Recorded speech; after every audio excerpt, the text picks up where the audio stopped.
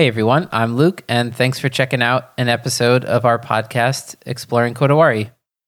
Apologies that I have to keep saying this, but it's been quite a while since we put out our last episode.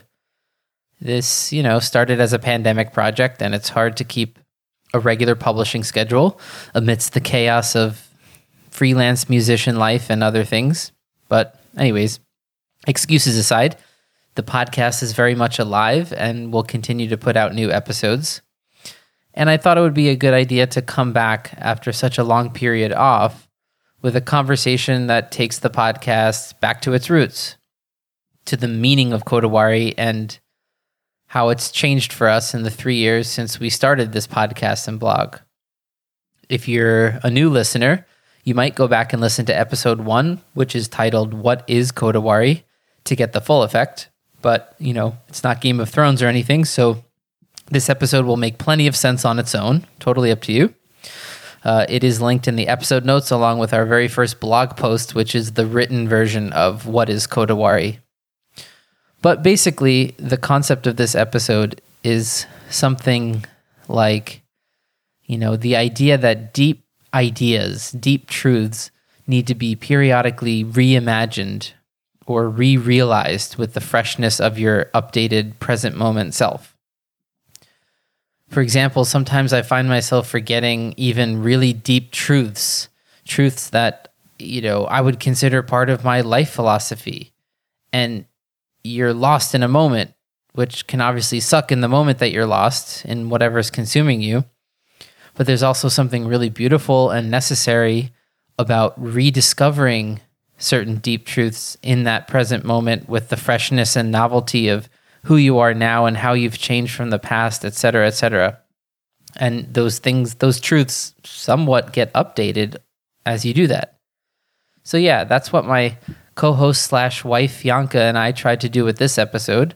Briefly revisit the concept of Kodawari with fresh eyes and discuss how it's changed for us. In particular, we discuss the uncompromising element to Kodawari and how it fits in with a concept I've been thinking deeply about lately that I call skillful inflexibility.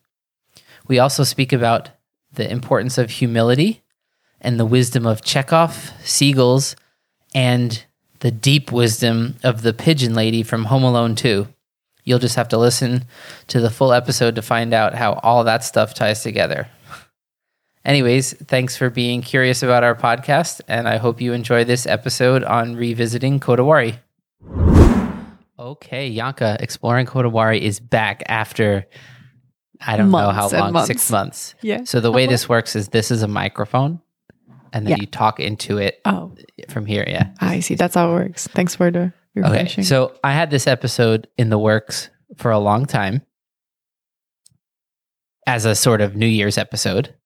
And now that it's February, we just put our New Year's Christmas tree out. So that's kind of how it works. A month behind on everything. Yeah. Anyways, so I wanted to do since it's been so long, and since I was thinking about this anyways, a sort of revisit Kodawari as a philosophy in a kind of maybe every year, every 2 years, I don't know. We could revisit it. We started it in 2020. It's now going to be a 3 years ago thing in June or whatever. And then I was like, should we wait till June? I was like, why? There's no rules. I just want to do it now. So we're going to try to get back to somewhat of a more regular episode schedule. And I just thought this is a good one. I had been taking notes on this, thinking about kind of how my view of Kodawari has changed over time and life philosophy type shit, all of that. So why redo the episode?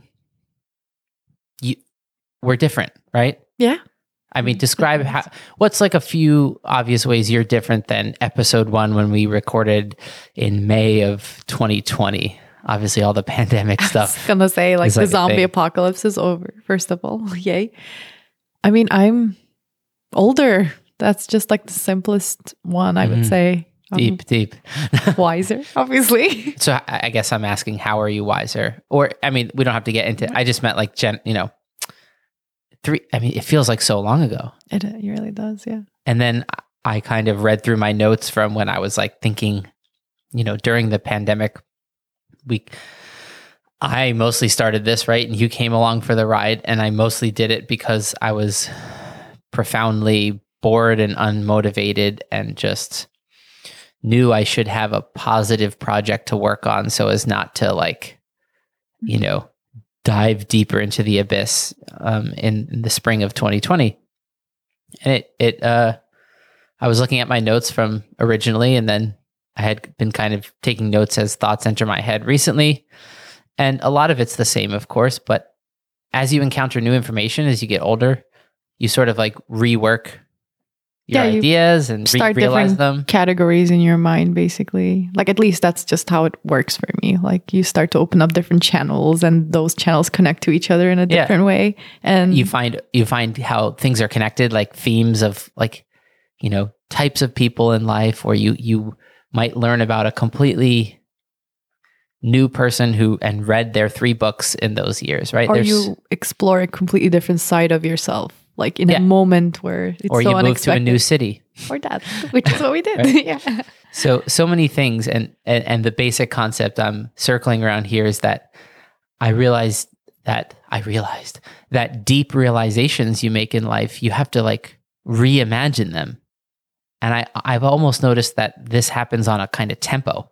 Like there's a pattern or a repeatable like flow at which I sort of forget something deep that I used to think about a lot. And then I get stuck and I'm like, oh, gee, I'm stuck. And then I kind of realize the life philosophy thing that I somehow forgot, but it's with a freshness and novelty that is more applicable. It's like a better model than what you originally had. Mm-hmm, mm-hmm. I mean, it could be something simple as like, life is about the journey, not the destination. And you kind of made a deep connection to that when you were younger. And then like you're in the middle of something and you're like totally forgetting that. And you're just like letting all these emotions take you over. And then you realize like, oh, wait. Yes, I'm solving problems. That's life. It's not the moment when you have no problems to solve. And then that lasts for 5 seconds. And then you're again chasing for the next thing immediately. Because if the new problems don't find you, you create them. So there's this concept that I heard Joseph Goldstein, the meditation teacher, say, which is sudden realization, gradual cultivation. Meaning like you realize deep things suddenly, like a wave of clarity comes over you. Yes, of course, that's whatever. Mm-hmm. And then you actually have to take that, like life is about the journey, not the destination. Now you have to integrate that into all the other messy programs and whatnot in your mind, right? Yeah. And so as you cultivate something, it changes you. And then as you change, so that's kind of the zoomed out reason why I was like finding myself take notes on Kodawari, and I was just interested to see how it would change. And then I thought maybe every couple years, I hope we keep this podcast going, even at the scale we are now, which is every couple of months. We're busier. It's very hard to keep up with something like this. Plus, I always hate putting out content just because you have to. Like, I want to feel like I'm pregnant with an idea that I need to put out. So okay, so what has changed about Kodawari for you? One big way it's changed would be this concept of uncompromising. So I kind of took a beginner's mind approach to it when I decided to do an episode like this, and in researching like more of the Japanese context of the word. One, I found that it was kind of embedded in a larger like umbrella term from Japanese called like ikigai, Ikigai. And that's kind of like your reason for living, like your oomph, And so this quote was from an article, I forget which one, but I'll link it. It says, of the pillars of ikigai, Kodawari is about starting small, without necessarily justifying the effort in any grandiose schemes. So I love the idea of like picturing the ramen chef who has no idea who the ancient philosophers who wrote this and said that. They're focused on making amazing ramen. Yeah. So I kind of connected to Kodawari in its original roots as like these like uncompromising people that are just really doing something good in this small scale. Yeah. And not like changing the world. Not thinking they're changing the world. Exactly. Not aware of the world almost. They're just in their world doing something really well. But if everybody did that in their own small world, then yeah. Well, you know that expression, aim at heaven, start at home. It's like, have that ideal. And we'll talk more about like having an ideal, but like start by making your bed, like, because it starts the momentum, right? Yeah, you make your bed. I'm so bad at that. You know what it is? When the bed is made, I personally don't get the sort of dopamine hit that other people talk about. It's just like a nothing factor for me. So that's why you have the equivalent of like make your bed in other like fields of. For me, it's like if I clean the kitchen before bed, waking up gives me that like extra positive like start to the day that really does help. Yeah. Doesn't mean I do it. It just means I know I should. I would like to. I mean, sometimes we do. It really depends on the momentum leading into how we cook dinner, you know, like if it was a long day or, you know, so this is all about momentum, right? And I talked a lot about in our episode 1, how Kodawari is like a momentum and all of that. So I still think of it like that as like an energy in all of this. But the word uncompromising popped up all over the place. So I was thinking about that. So I had a question I wrote towards you, which is like, what are you uncompromising about? So Kodawari has an uncompromising element. Like you said, the uncompromising part has changed for you. Meaning in what sense? You know how you make ramen, right? Your noodle supplier calls you and says, we're so sorry, we can't deliver noodles this week. And you have this other noodle supplier who's just not quite as good.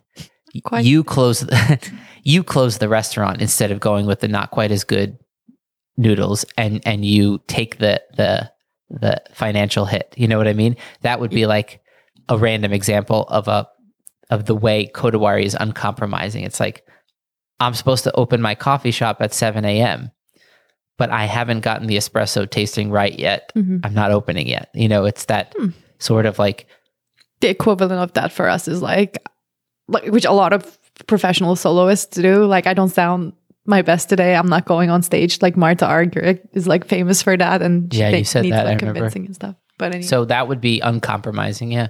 I mean, so what about you personally? It's hard to find something you're uncompromising about, I think, is what I realized when I wrote this question, because most of the things we take really seriously, there is some scenario where you'll compromise that, right? Exactly. Of course, there's always an end to it. But I would say, like, you know, one concept that that is like a prime part of my personality that I would say I try not to compromise is, I just actually found out the meaning of this word. Like when I was thinking about this. Which word? Integrity. That's a beautiful word, I think. Like I would say it just really defines me as who I am. And obviously I compromise from it. Like I'm not 100%, but isn't that the point? You never achieve that perfection. So I'm circling around integrity as much as I can, I would say. As a person, as a like employee, anything, like whatever I do. That's a really good answer. I like it. Yeah.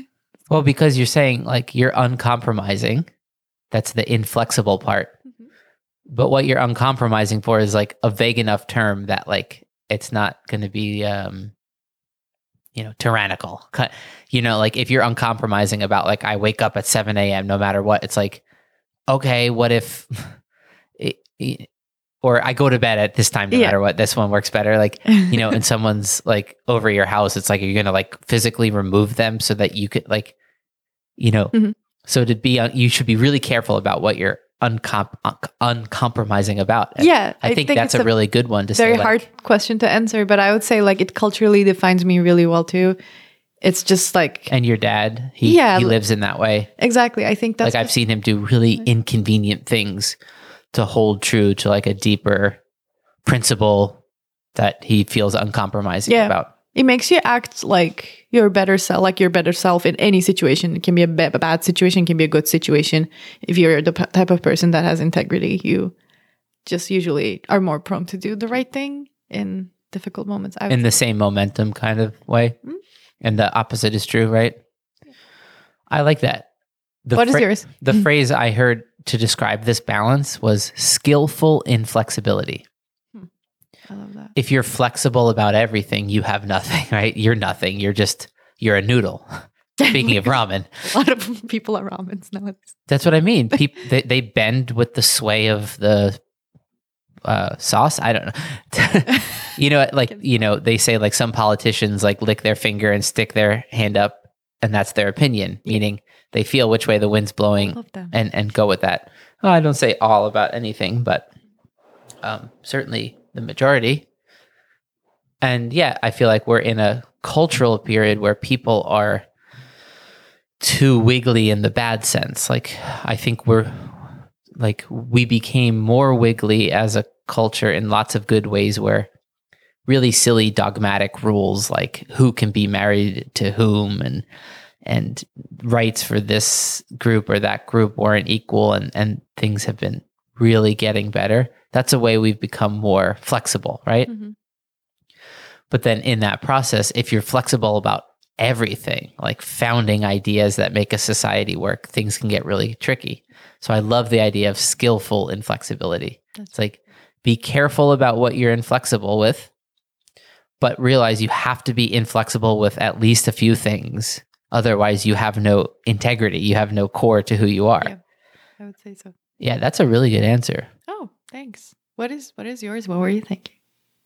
I mean, were you able to come up with one? I didn't come up with a word like that, but I would say like similar, like something like honesty or truth or love. Like you've heard me say a lot of times that like maybe like the two core principles for a human could be like love and truth. And then the interplay of those kind of forms a balance. Yeah. So I would be uncompromising about like coming back to that idea whenever I really don't know what to do. So which one would you pick if they're competing ideas, like you would say, two of you? In a sort of Eastern philosophy kind of way that will come up as we develop this episode a little bit. At that point, they are the same. It's just like a duality that comes from the same source, or so. I don't know. There's something where like it's not an either or thing. Mm-hmm. I think. I don't know. I could be bullshitting right now, but so it's all good. Yeah. What am I uncompromising about? I would. Okay. Can I tell you what I thought your answer would be when I was like sitting down with all these thoughts earlier? I know how much you value honesty, but even I said that, I think you can be very skillfully. What's the word again? Skillfully inflexible? Inflexible, yes. Skillfully inflexible with that, but like where do you draw the line? Like that also cannot. I've gotten into some trouble sometimes when I'm like more directly honest than the situation calls for. Mm-hmm. Often just trying to be funny, not like confronting someone who did something. It's often just letting my mouth like say a funny thought that popped in my head without realizing what I'm saying and who's there, like whatever. But yeah, you're probably right about honesty, right? But then I also think like truth is a really tricky thing, and love, and like so I'm not sure. I might be uncompromising about living in the tension of those two things, like not thinking one or the other is better, you know? Mm-hmm. But I've also heard people say like it's not that love and truth are the same. It's that love is the very bottom layer and truth serves love. Oh, I like use truth to serve love kind of thing. So maybe that's the answer. Kind of like truth in the service of love should always be your path in life. Mm-hmm. That's beautiful. And then you go, what do you mean by those words? And like, I mean, it gets. I didn't want to branch into that. Yeah. Let's snip that. branch off before it grows too big. So I looked into more of that uncompromising element. I loved the don't justify the effort for a grand scheme. I love that idea of like, you can just make the place where you are as perfect as you can without always having to think like, how does this line up with changing the world? But one thing I have changed on Kodawari is the obviously I still connect to the idea that you're pursuing perfection, but you have to know you can't get there. Mm-hmm. And the journey of pursuing it is meaningful.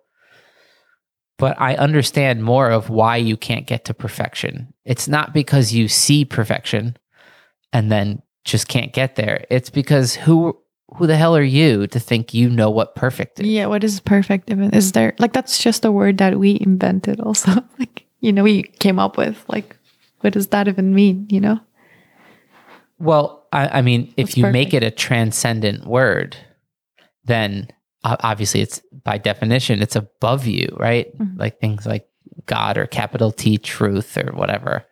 I remember hearing a stoned priest on like a YouTube channel.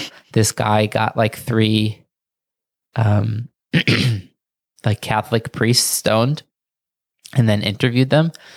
And towards the end, like he asked the one guy, like, what is God? And the guy's like, God is all things true, knowing that we can't know all things. Sort of setting up the limitation, like, it's something to do with like the logos of truth and all that stuff, but we can never access all of it at once. Mm-hmm. So I kind of like connect to the Kodawari thing as like, not that you don't get to perfection, but that you can't conceive of perfection. That would mean you fully figured out the meaning of life type shit, mm-hmm. And you haven't. And if you think you have, it's probably because your intellect is falling in love with itself, Yeah. I'm going to butcher it. I like really wanted to just read a quote that I saw the other day, but it was something like, it was, I think, a James Clear quote. It was something like, the path to success is like doing what you're doing, like consistent enough without convincing yourself that you're smarter than you are or something. Like, I forgot. It sounded like cooler, but yeah, it had like a ring to it. But anyway, I just thought about that. I don't know what made me think about it. So this is circling around the last section here. I'm trying to make this a shorter episode than usual. I think we're on track. Sort of like as I thought through what we've just spoken about so far, I realized the main factor here is humility. When I first wrote about Kodawari, and I'll leave that article the way it is, kind of like, letting things be what they were when you wrote them, I sort of pictured it more as like everything needs a limitation, like something keeping it in check, right? You're pursuing perfection, know that you can't get there. And now it's more of the humility, like, wait, I don't understand reality enough to say what's perfect, And maybe that's already in the Kodawari term. When I said before, like, it's about doing something small, local, that you can make perfect, not in some grandiose scheme. But I see it more as like a left brain, right brain thing now. It's like your left brain, the intellect part of yourself, thinks like, I can make this perfect, Mm-hmm. And then it falls in love with its own projections, and it can be psychotic on its own, basically, like stroke patients when they have a right hemisphere stroke and their left hemisphere is the only like fully functional one, which is also where most people's speech is. They say crazy things, like they can't feel their left arm because their right hemisphere had a stroke, and they'll say like, that's not my arm, that's my grandpa's arm. They'll make up like whatever story to just justify like that's someone else's arm, it's not mine. it has such a flashlight view, like a focused flashlight view of the world, that it doesn't see how ridiculous of an explanation that is. It like to the left hemisphere, it said something that connected A to B. It didn't zoom out and be like, wait, that's my grandpa's arm? Like, how's that person going to believe me? You know? Mm-hmm. So I think it's like the left hemisphere intellect part of ourselves is the tool to like get the little details done as you like make your perfect ramen noodles. But it's the sort of right hemisphere flashlight is the left. The right hemisphere has more of a floodlight way of paying attention to the world. It's very open. It doesn't have that fine, particular skill of manipulating things and building things that the left hemisphere does with all its categories and stuff. But it's really good at seeing the big picture. And the big picture is, who the hell am I to think I know what perfection is? You know? Yeah. It's like that thing's way above me. You know, it's that sort of humility of like, there's always an unknown element to my model of what reality is, you know? Yeah, that's what's so fascinating about being a human. Like, there's no end to how much you can like grow. It's just so fascinating. And the fact that the intellect, one of its biggest shortcomings is that it doesn't see its own shortcomings, right? Means you just have to be really careful about not letting it take control of you, you know? Because then you just start chopping up the world into all these things and you convince yourself they're all right. And you lose sense of that like transcendent, like something is above me, you know? Do you remember I sent you a clip on Instagram of an actor talking about why he has a tattoo of a seagull on his arm? I sort of remember that, yeah. So there's a play by Chekhov called The Seagull, and it's about a bunch of people who are artists type, you know, whatever, painters, writers. And one of the characters is in love with another one and calls this woman, like in Russian, like his seagull, you know? And this guy was saying like why he has a seagull tattooed on his arm, because where he studied acting in Russia, their like school logo is a seagull. And the sort of message of the play for him was like Kodawari is a seagull, right? Your dream in life is a seagull. For this man, like his love for this woman was his seagull.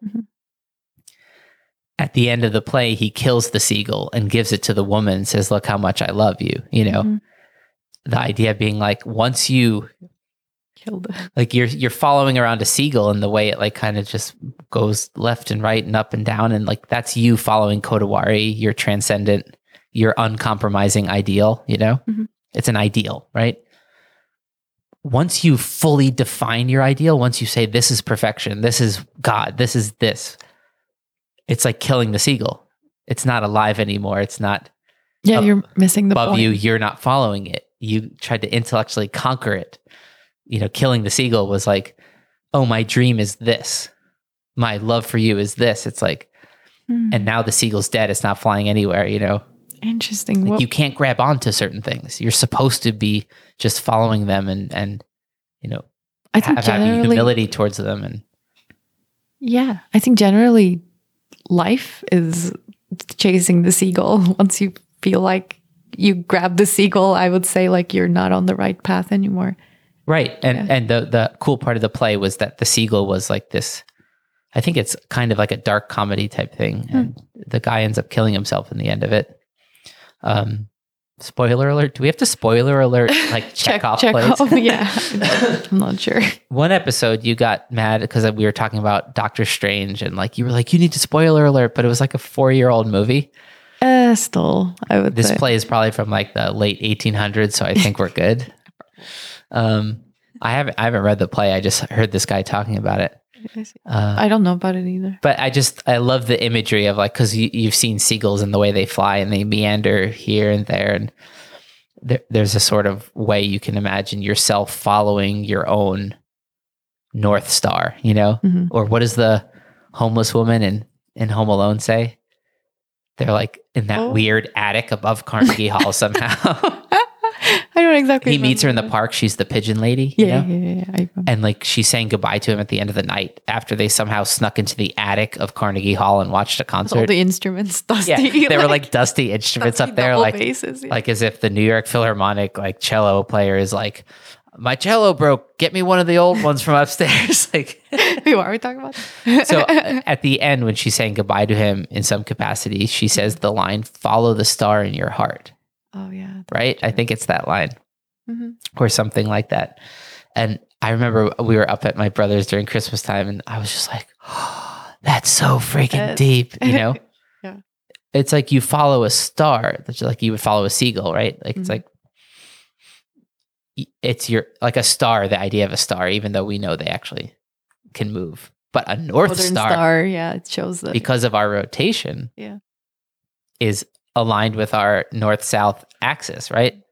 So that might be like the uncompromising thing, which is follow the star, cool, in your heart, truth in the service of love, you know, Mhm. that kind of relationship. Yeah. So yeah, how has Kodawari changed? I think it's more about the humility of like, I can't understand perfection, Mhm. but I have a general sense, like the way a compass works, of which direction it's in. Yeah. And so I'm keep gonna take a going. step in that direction. Towards that direction. Yeah. My seagull just flew from that little, it was sitting by the water being a seagull. It flew 10 feet that way. I'm going to walk 10 feet that way. Yeah. Oh, look, it just flew back into the marsh over there. Let me walk over there and see what that is. Yeah. You're kind of meandering. And in the first episode, we talked about that Carl Jung term, circumambulation, Mhm. where you kind of meander and follow your seagull, follow your North Star, follow your Kodawari, your ideal. And even though it seems chaotic and random, when you give it enough time, Jung said, notice that you're actually circling something, Mhm. meaning like there's a sort of central magnetic pull to the way the seagull flies, to the way the North Star guides you, that you as a local, flashlight of attention can't see the big picture of where you're going, but you're actually circling some deeper concept, even if you don't have any clue that that's happening, by just following your instinct towards love or truth or Whatever you found. integrity, as you said, right? Honesty, something deep like that. Mhm. So before we finish, what would be a 2023 definition of Kodawari? We can end the episode, and then maybe in like 2 or 3 years we can try this again, and I'd be curious to see how all of this has changed. Hopefully not too much if we found something, deep here, but Yeah. Let's think. I mean, I wrote one down just because I wanted to make it. I think mine would be something like those instincts, guiding instincts, are usually like guiding me in the right direction. This is like a very personal answer, but I just found like if I stay true to my values, like integrity and other things, then those instincts usually guide me towards where the seagull is going. So follow that. You mean like if you lost your seagull, you're like, I haven't seen him today. Like, where the heck is my seagull? Or for a while, You're like, I think he might have gone. he would have gone this way. Yeah.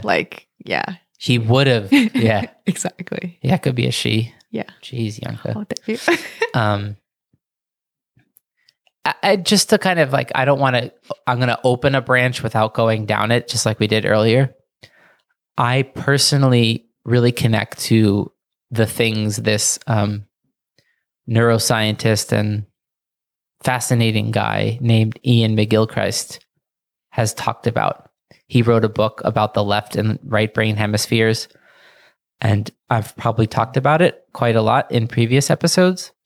But he did a podcast with someone maybe a month or two ago, and it was sort of like maybe he's getting older and that's a factor, but like he's thinking like, let me make sure I say what I need to say while I can. But it was sort of like a dire warning, like almost like that. Remember that Zen Buddhist monk guy That's it. Like we're all who had that crazy luck in his eye? He goes, Yeah. you don't even know what's coming. I've seen it. Oh yeah. It's going to be radical. But like, and I just had the sense that like when he's on like hour 7 of his like daily meditation or something, like some vision comes to him and it's almost like dreamlike. Like I have like that general sense that like really chaotic times are coming. Yeah. I speak about a lot because something in my gut feels this feeling like the foundation of a lot of things is cracked and slowly crumbling, and we just don't notice the crumble yet. I mean, psychologically in our culture. Yeah. Yeah.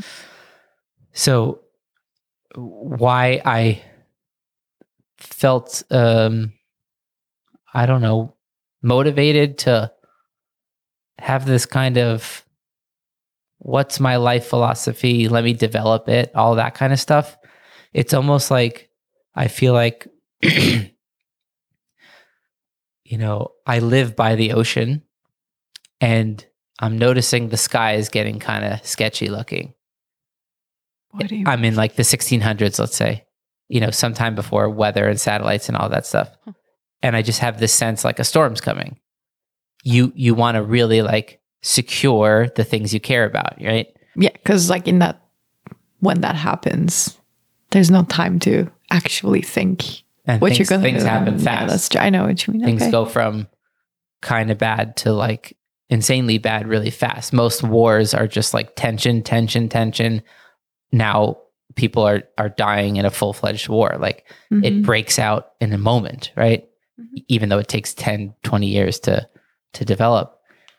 So I just kind of think like going deep into your own psychology and trying to figure out like why you do what you do.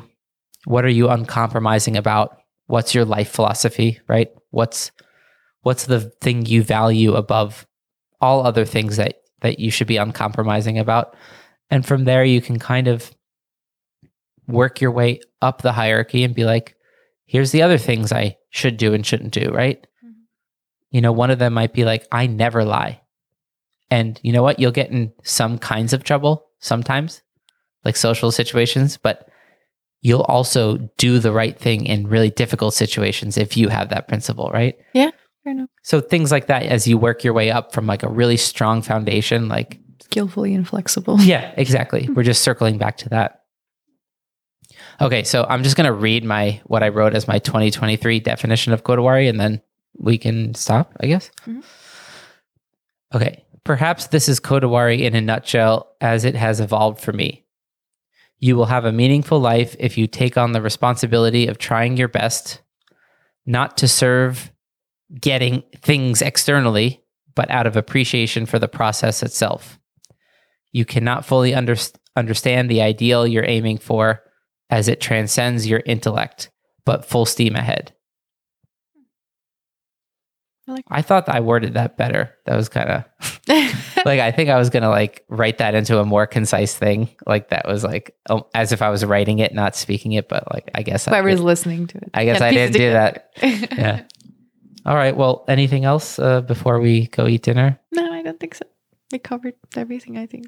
So yeah, hopefully we do this in a couple of years when we still have, at this rate, we'll have 5 more podcast episodes out in the next 3 years. Probably. Cool. Well, thanks. Yeah. And thanks for listening, and bye. All right. Thanks for listening to this episode of Exploring Kodawari. If you enjoyed it, we hope you'll consider sharing it on social media and with friends.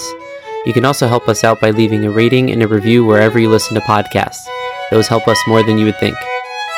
And if you'd like to help us out in a more substantial way, consider going over to our website to make a donation through PayPal. Links are in the episode notes for this. You can do this as a one-time donation or a recurring monthly donation. All of that support will help us to set aside time in order to create content for the podcast and the blog. And finally, please get in touch with us and say hi, either on social media or privately through email. We'd love to hear from you. Thanks for listening, and see you next time.